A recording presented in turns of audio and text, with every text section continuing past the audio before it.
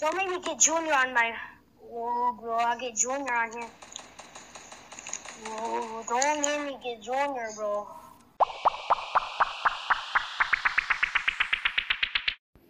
Welcome to another Convos with Cutty. So coming off of last week, we got a call in here, and I just wanted to share that with you. There are a little more tips and advice on streaming, and I'm gonna drop that here right now. What is good, Cutty? This is MJ, and in your last episode, you were speaking to gamers that want to make a career in Twitch, and I just wanted to dig in and see if I could help. So, the services like OBS, which can help you screen record and record yourself, and this is a good service to do the overhaul of actually recording both yourself and gameplay. The services like Streamlabs, which will host you on Twitch, YouTube, and so on simultaneously. That also offer you graphics and also open a shop for you where you can sell merch. Another way that you can earn is look for sponsorships, but you're going to have to get your viewership up. When it comes to graphics, you can go ahead and look for graphic designers on services like Fiverr, but watch who you're paying, because a lot of people look for that as a side hustle now. And audio, make sure you got a good microphone and run a bunch of tests to make sure you hear the gameplay and the audience hear the gameplay very, very clearly. Good luck with Twitch.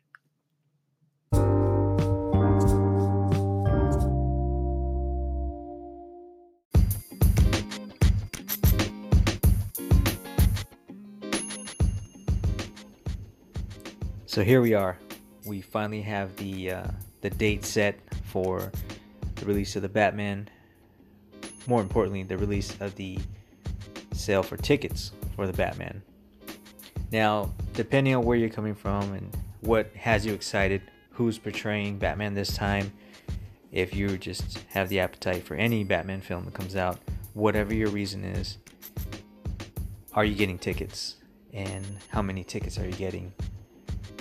I'm looking forward to seeing this film. I think I chatted about this in a previous episode, but looking forward to it.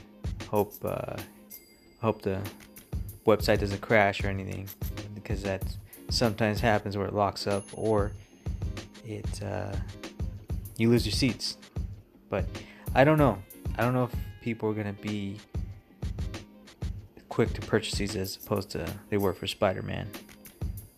But nonetheless, people love Batman, and at some point there's just the ticket sales will skyrocket. But I looked, and I now know the rating at this point is PG-13.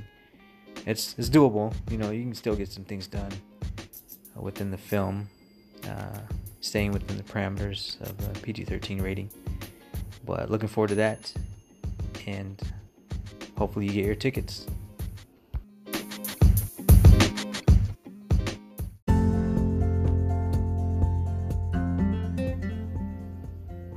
Time to put the Super Bowl prediction in the books here, and we'll see if this ages well or does not. Gonna go with the Rams for this one here, and it does seem like the easy pick because Bengals coming in as the underdog, not playing at home. But nonetheless, don't underestimate what the Bengals can do. I foresee this being a high-scoring game if the Bengals are in control early on. But if the Rams are able to slow the game down, then yeah, it's gonna sit like around 17 or whatever. But if the Bengals take off early, I think you're gonna hit around the 20, 24, 28 range. But getting some wings, enjoying the game. Hope you enjoy the game as well. The big talk this year is the halftime show, which is weird because for myself personally, when you listen to these artists round the clock, it doesn't seem like so foreign when they put on a performance.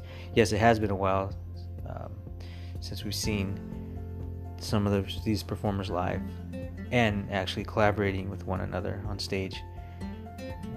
But for other people who maybe don't necessarily listen to the music constantly, it could be, definitely have that feel of nostalgia or something there, and maybe that'll hit me during the halftime show. But looking forward to all of it, and hopefully a good game, nothing like a blowout or anything, but I don't expect that to happen. But I hope you have a good Super Bowl as well, if that's what you are planning to watch.